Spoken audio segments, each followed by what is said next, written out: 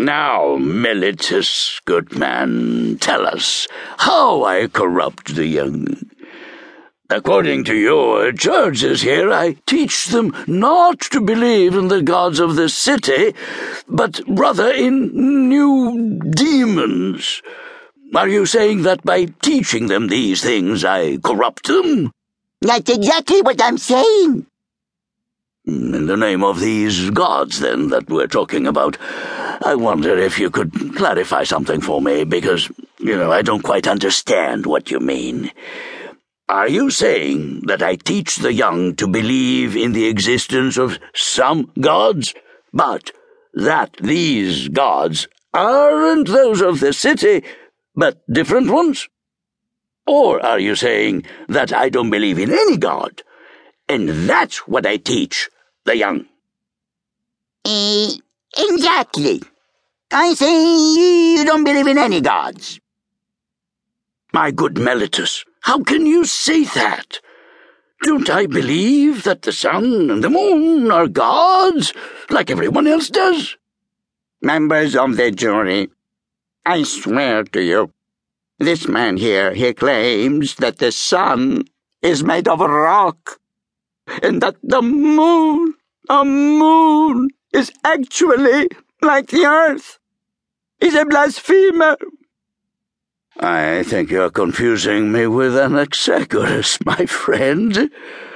Is this how little you think of these people here? You consider them so illiterate that they have no knowledge of Anaxagoras's books, which are filled with such statements?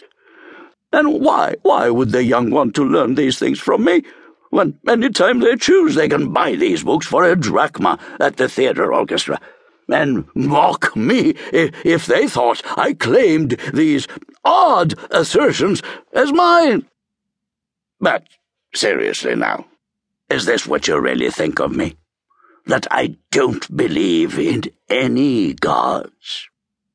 I swear you don't believe in any gods. Meletus, I think you don't even believe yourself anymore. It is evident, members of the court, that this man here is shameless. There's nothing but contempt for you, because he is clearly contradicting himself. He says, I am guilty because I don't believe in any gods, while at the same time he concedes I do believe in some gods. Yes, it's a joke. Please follow my reasoning. See if I understand him correctly. Meletus, tell us, is it possible for someone to believe there's such a thing as, say, human intelligence, but at the same time not to believe in the existence of human beings? Answer us. Is there anyone who doesn't believe in the existence of horses, but he does believe in horse riding?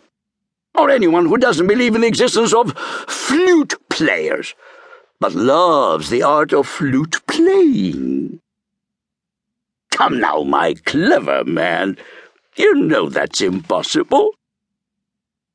If you're not going to answer, I will have to answer to these people for you. Tell me this, at least.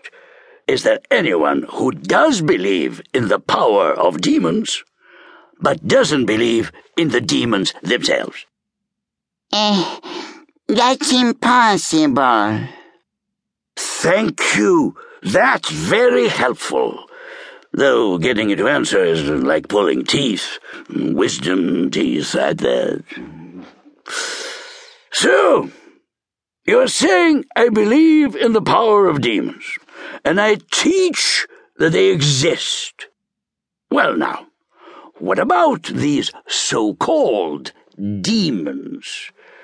We consider them to be some kind of gods, or at least children of gods. You agree or not? I agree.